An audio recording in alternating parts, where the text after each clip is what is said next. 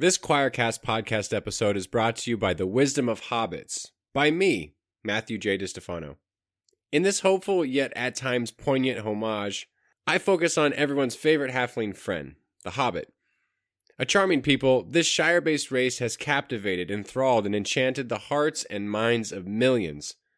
And though they're not a religious society, I argue that spiritual truths, love, kindness, generosity, hope, and even compassion can be found within their familiar, yet still relevant and didactic tales. So come and enter a world of adventure and intrigue. Whether it's your first foray into Middle-earth or the Shire is your second home, allow me to inspire you toward discovering your own inner hobbit. Available now on Amazon, Barnes & Noble, or wherever you get your fine books. From Choir Publishing. This is Todd Vick, author of The Reconstructing of Your Mind, and I take my coffee the way I take my theology, strong, hot, and eye-opening. That's why I love the Second Cup with Keith podcast. Hello, and welcome back to Second Cup with Keith. In this episode, I want to talk to you about really one of the most controversial things I think I ever talk about. I mean, out of all the things that I've posted about or done podcasts about or written books about, believe it or not, the most controversial and scandalous thing I believe I've ever talked about is love. And oddly enough, it seems that Christians are usually the first to complain and the loudest to complain. I've been accused of talking about love too much, which I've always thought was odd, since God is love. I'm not sure how it's possible to talk about love too much if God is love. So what else am I supposed to talk about if I'm not going to talk about love, if I'm going to be discussing theology? Paul says in Galatians 5:6 that the only thing that counts is faith expressing itself through love. And so if faith is expressing itself through anything other than love, we might want to be suspicious. One of my favorite passages is where Paul says in Ephesians chapter 3, starting in verse 15, he starts to talk about just how amazing love is. And I don't know about you, but when I read Ephesians 3:15, I feel like I can detect Paul's rapture and excitement and, just how much he wants people to understand. He's grasping for the words, it feels like, to just talk about, to express to the church in Ephesus how amazing the love of God really is. And I'm just going to read it. He says, "For this reason, I kneel before the Father, from whom every family in heaven and on earth derives its name. I pray that out of his glorious riches he may strengthen you with power through his Spirit in your inner being, so that Christ may dwell in your hearts through faith. And I pray that you, being rooted and established in love, may have power, together with all the Lord's holy people, to grasp how wide and long and high and deep is the love of Christ, and to know this love that surpasses knowledge, that you may be filled to the measure of all the fullness of God." And the important thing to remember is that love isn't something that originates with us, that it really begins with God. It says in 1 John 4, verses 7 through 10, "Let us love one another, for love comes from God. This is love, not that we loved God, but that God loved us." And of course, we all know Jesus summarized the greatest commandment by saying that in Matthew 22:36, the greatest command is this, to love the Lord your God with all your heart and soul and mind and strength. And the second is like the first, to love your neighbor as yourself. And so these two things are connected directly. And so if we are hoping and desiring to live out this faith expressing itself through love, then we have to understand something, that it's that we have to first learn how to receive love from God if we ever hope to fulfill this command that Jesus gives us here. Why? Because love comes from God, right? It's not that we loved God, it's that God loved us. God is love. And so the first thing is that we have to remove any barriers in our mind, in our heart, in our life that prevent us from receiving this extravagant, amazing love of God that, as Paul struggles to say in Ephesians 3, we need power from the Holy Spirit just to even grasp how high and wide and long and deep it is, that it transcends knowledge. And so it has to begin with that. We have to learn how to receive the love of God. So listen, if we don't receive love from God, then we're never going to be able to love others. Because again, love comes from God. So we have to receive this love from God, be filled with the love of God so that now we can love our neighbor as ourselves. And we also then have to learn how to receive love from other people, right? We have to complete this circuit.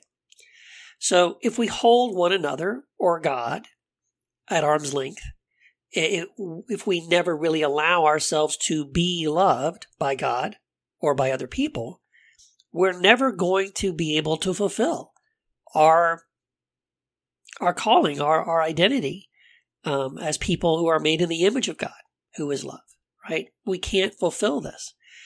We have to reach our full potential as people who love God and love one another the way Jesus suggests that we do.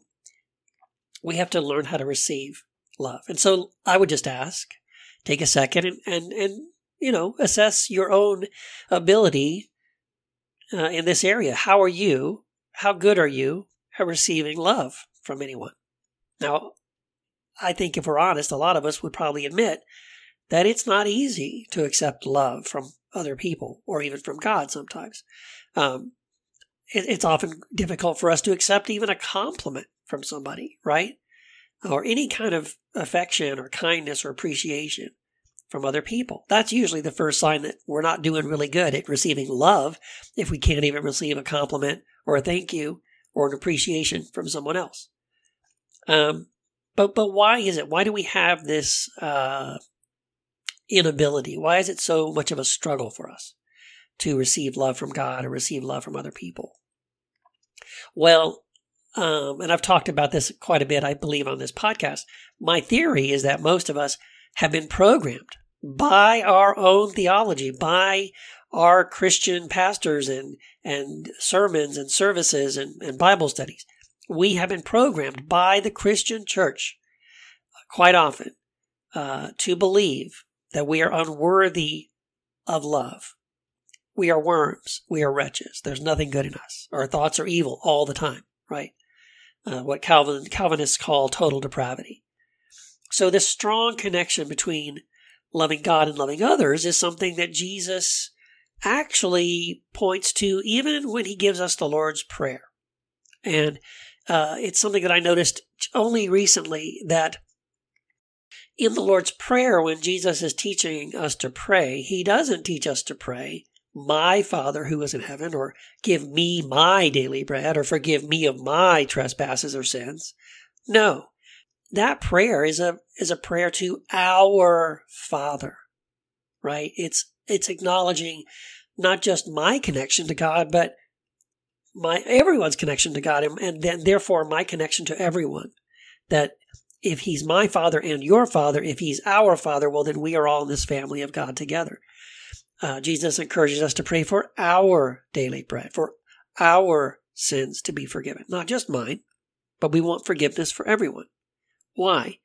Because we recognize, again, that we are all connected to God and to one another. And that's the reality. But to fully experience it, our connection to God and our connection to others, we have to have sort of the grease in the gears, which is love. And so even though it might be true that we are connected to God and we are connected to one another, if we are not expressing it and receiving it and experiencing it in love, in genuine love, are we fully experiencing the complete reality of what that's supposed to look like? So when Jesus gives us this Lord's Prayer, this prayer of connection and community, I believe it's designed to remind us that we cannot say we love God if we don't also love one another, because we're members of one family, right? In John 14:20, Jesus says something really, really astounding.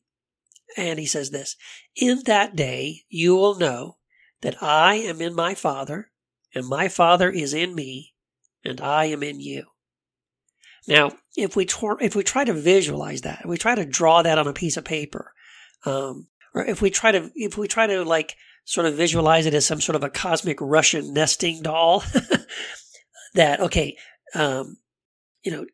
Jesus is in the Father, but the Father is also in Jesus, but then Jesus is in us. That means Jesus and the Father are in us, and they're in one another. And so like it kind of breaks your brain a little bit, right? How can Jesus be in the Father if the Father is also in Jesus, and then Jesus and the Father are also in me? And then it's not just true of me, it's true of everyone. So this permeation of Christ and the Father, of God, is in me and in you and in everyone, right? The Apostle Paul expresses this same kind of paradox like this. In Colossians 2, starting in verse 9, he says, "For in Christ the whole fullness of God dwells in bodily form, and you have been filled in him who is the head of all rule and authority." Now again, that's kind of mind-blowing if we just sit and meditate on that. In Christ, the fullness of God is in bodily form, and now we have been filled with Christ, who is the fullness of God, right? And elsewhere, we also have another kind of mind-blowing reference where in Ephesians, going back to Ephesians again, Ephesians chapter 1, verse 22, where Paul says that we are filled with the fullness of Christ, who fills everything in every way. And then going back to Colossians 3:11, Paul reminds us that Christ is all and is in all. Now, these are mind-blowing ideas, right? It's getting to this concept of the illusion of separation, right? We believe, and sometimes even in our theology, we are taught that there's a separation between God and mankind, typically because of our sin, that we are separated from one another, whether that's by gender, by race, by religion, by nationality. There's all these things that divide us, right? And for the most part, we accept that. We accept that and embrace that reality of disconnection and separation. But what I find interesting is that in Christ, all of those things get reversed. You ever notice this? Because Paul says, I think he says it in Galatians, right? That now in Christ, there is no Jew or Gentile. So that racial division is removed. Slave or free, that economic division is removed. Male or female, so now the gender division is removed. And you could just keep carrying it on. Old or young, gay or straight, American or Russian, or whatever, right? You could just continue to recognize, and this is really the spirit, this is the point of what Paul is trying to say in that verse. And he ends by saying, "For we are all one in Christ Jesus." And so all of these reversals, all of these divisions get erased in Christ, right? We become one holy nation in Christ. All the other nationalities, all the other divisions and concepts of nations in Revelation, this is kind of what it's all about, they're erased, they're destroyed. It says that all the kingdoms of this world have become the kingdom of our God. And that's less about domination and political authority and power. It's more about all of those illusions of division being absorbed into the oneness of the kingdom of God and of Christ. So, I guess simply put, we cannot escape the presence of Christ because Christ is all and is in all, because we are filled with the fullness of Christ, and Christ fills everything in every way, right? And so have we come to the day, as Jesus said in John 14:20, have we come to the realization, as he promised, that the day would come that we would know that Christ is in the Father and the Father is in him and they are in us. So have we really truly understood that? And I think it's really fascinating. It goes back to Psalm 139:7 where David says, where can I go from the presence of God? If I ascend to the heavens, you're there. And if I descend even to the grave, there you are. So there is nowhere to go where God is not. There is nothing anywhere that is not filled with the fullness of Christ. The Christ who fills everything in every way. This is why Paul could say to these idol-worshipping pagans in Athens, as we read in Acts 17:23, he says to them, even them, these unbelieving pagans, worshipping idols, Paul affirms to them, God is your Father, and you are God's children, and this unknown God, who is Christ, is the one in whom we all live and move and have our being. Right? It's kind of like two fish swimming along in the ocean, and one of them says to the other, wow, the water is pretty cold today, and the other fish says, what's water? Because we are permeated, surrounded with this idea of God and of Christ, who fills everything in every way, right? That Christ is the one in whom we all live and move and have our being. And so whether we believe it or know it or realize it or not, we are all sort of swimming in, permeated with the presence of Christ. So are you separated from Christ? Well, no, it seems like that's an impossibility. Where could anyone go to experience separation from God or from Christ? That's impossible. So no one and nothing is separated from Christ because Christ fills everything in every way. And so this is why I believe that Paul could say in Romans 8:35, where he could ask this kind of rhetorical question. Can anything then separate us from the love of Christ? And then he emphatically answers his question a few verses later by saying, no, I am convinced that nothing will ever separate us from the love of God. Not death, not life, not angels, not demons, not the future or the past, and no power, no height, no depth, nor anything else in all creation will ever be able to separate us from the love of God in Christ Jesus our Lord. Now, I don't know about you, but that's exciting. And yet, listen, I get it. Sometimes we don't experience that incredible connection with God or that amazing love of God, right? Sometimes we do. We feel alone. We feel like God is far away. We feel as if our prayers, go nowhere. And we say, God, where are you? Are you even there? Do you hear me? Do you care? Do you see my life, what I'm going through? Do you know my thoughts? And as real as those feelings might be to us, we have to remember what is true. We have to embrace what is real. And the reality, I believe, is this. God is not. No matter how you feel, God is not separated from you, and you are not and will not and cannot ever be separated from God or from the love of God for any reason, at any time, ever. And so, not only are you and I forever infused with this presence of Christ and this never-ending love of God, we're also forever connected to everyone else around us, everyone who's ever lived or will ever live.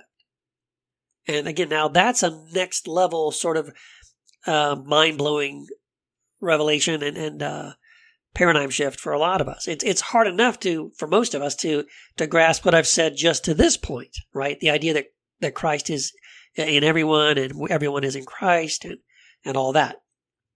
But then to take it to the next level and say, well, if that is true, then we are all connected not just to Christ as sort of these separate individual little grains of sand or little individual little, just individuals and individual separate people, that somehow we're one with Christ but separate from one another. No. We are all connected because we're all in Christ. We're all connected to one another as well. And so I believe this is why Jesus could pray this astounding prayer in the Gospel of John, in verse 17, verse 21. He prays this. He says, Father, I pray that they, that's you and me, that they will be one even as we are one. So again, stop and think about this. In what ways are Jesus and the Father one? In what ways are Christ and God one? Does that mean they just get along with each other? Do they just tolerate each other? Well, no. Many of us would say that we believe that Christ and the Father are one. They're so one, they're so connected that you can barely tell where one of them ends and the other begins, right? There's this unity that could never ever be separated, right? And that's what Jesus prays for us, that you and I, that all of humanity would be one in the same way that Christ and the Father are one. That's what Jesus wants us to understand. That Christ is in us, and we are in Christ, that we are one with Christ and with God, and therefore we are one with one another. And by the way, just to kind of blow your mind a little bit, this is exactly what quantum science teaches us about humanity, about ourselves, and the entire universe that we live in. I've been reading and studying some books on quantum science, and this seems to be the same kind of conclusions that they're coming to. That that's the idea that objects and energy and matter are each sort of separate things. That really is an illusion. That the reality is that everything we see and experience is quantumly entangled in ways we cannot fully explain or understand. So in other words, there are not separate things in this universe, that the universe is one continuous field of frequency and energy, and the things that we see and perceive as separate are really just different forms of the same field and the same energy. And so, which I find fascinating, right? One of the books that I was reading said that, for the longest time, science and materialist scientists and philosophers have struggled to answer the question, how does consciousness arise from matter? Or, why does consciousness arise in the human brain as opposed to something else, like a tree or a rock or a banana or something? But that as much as that question has perplexed philosophers and scientists who are materialists, who believe that there is no soul, there is nothing spiritual, it's just, the universe is made of just atoms and matter, then it is that perspective, that materialist perspective, has struggled to explain consciousness. And what quantum science is now unveiling to us is that that's the wrong question. That the question we should have been asking all along is, how does matter arise from consciousness? So in other words, the essential and most fundamental force in the universe, according to quantum science, appears to be consciousness, not matter or material objects. In fact, one quantum scientist I was reading recently said that we should not think of the universe as a great machine, in other words, composed of sort of material components, but that rather what we are learning through quantum science is that the universe is a great thought or a consciousness. And so in all of that to say, there really is no them.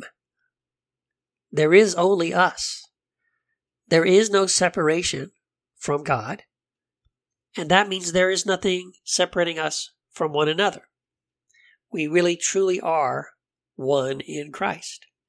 And so when you read Jesus saying something like in Matthew 25, whatever you've done to the least, you've done it to me, or in Colossians 3:11, there's no longer Jew or Gentile, male or female, rich or poor, slave or free, but that we're all one in Christ Jesus, or in Colossians 1:27, that Christ in you is the hope of glory. Or when Jesus appears to Saul on the road in Acts 26:14, and he says, Saul, why do you persecute me? All of these verses are pointing to the same reality, that whatever we do to one person, we do to everyone. Whatever we do to anyone, we have done not just to Christ, but to ourselves, because we and Christ are all one. We are all connected to one another in these astounding ways that we are barely just beginning to comprehend and understand. I find it fascinating that the scriptures were telling us this, 2,000 years ago. And we're only just now, through quantum science, beginning to connect the same dots and say, they're right. That is what reality is all about.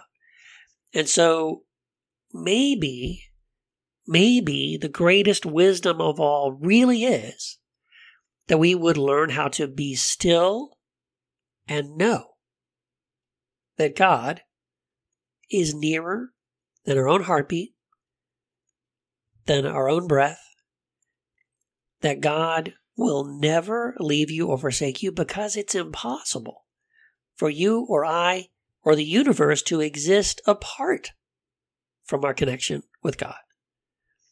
And that this God that we are connected to is love. And that means that you and I are forever loved and connected with a God of everlasting love that will never fail or run dry or give up on us. If we can do that, if we can really press into this idea that we are loved, whether we feel it or not, we are connected with a God who is love, whether we feel it or not. And this love transcends knowledge. It's infinitely higher and wider and longer and deeper than any of us could ever imagine. So that's my prayer for you and for myself, honestly, that we would all, as Paul says in Ephesians, have the power to grasp this love, this extravagant love, that we could be filled with the fullness of the Christ who fills everything and everyone in every way, and begin to meditate on what does that mean for me and for everyone else around me. I believe if we truly get it, if we truly embrace it, and the more that we do meditate on it, the more that we do begin to walk that out and live that out, we cannot help but to love God and to receive love from God and to receive love from people around us, because there's no difference. There's no separation between us and anyone else. We all are connected to a God who is love. We are all made in the image of a God who is love. There is no separation. We are all filled with the fullness of Him who fills everything in every way. And I hope that's encouraging to you. And I would just say, too, if you are curious about this topic, if you're fascinated with this idea of exploring this, the concepts of Christ in everyone, and this idea of the illusion of separation and our oneness with God and with one another, I think you might enjoy this new series that I'm doing. It's called The Inner Circle. It's a brand new subscription-only blog series that I'm doing over on Patheos. So you can find it by going to keithgiles.com. That's where my blog lives, on Patheos. keithgiles.com will take you to my blog, and you'll begin to notice there's a couple of posts that are already out there called Inner Circle, and they're marked as premium content. So if you click on any of those premium content posts, you'll have an option to subscribe. It's only $5 a month. And every week I'll post at least one, maybe more than one, article about the Gospel of Thomas. I'm going through the Gospel of Thomas, the sayings of Jesus from the Gospel of Thomas. And because oddly enough, the sayings of Jesus from the Gospel of Thomas are all about this. Now, of course, we do see them, as we've already seen in this podcast, a whole lot of verses in the New Testament that also affirm this.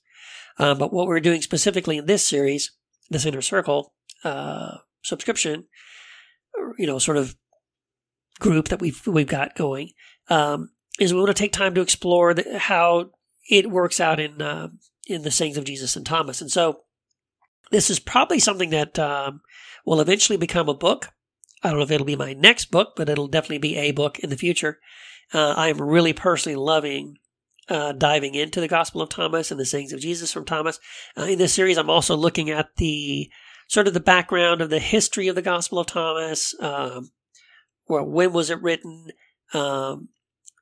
who wrote it, what are the reasons that we should take it seriously, and all that other stuff. So there's some pretty fascinating things that I'm starting to come across as I continue to study the Gospel of Thomas. And so you might be interested in that. And if so, I would encourage you to go to keithgiles.com, sign up there for the subscription. Again, there's already several posts already up there. And every week I will be posting one or more sayings of Jesus and on this study that I'm doing.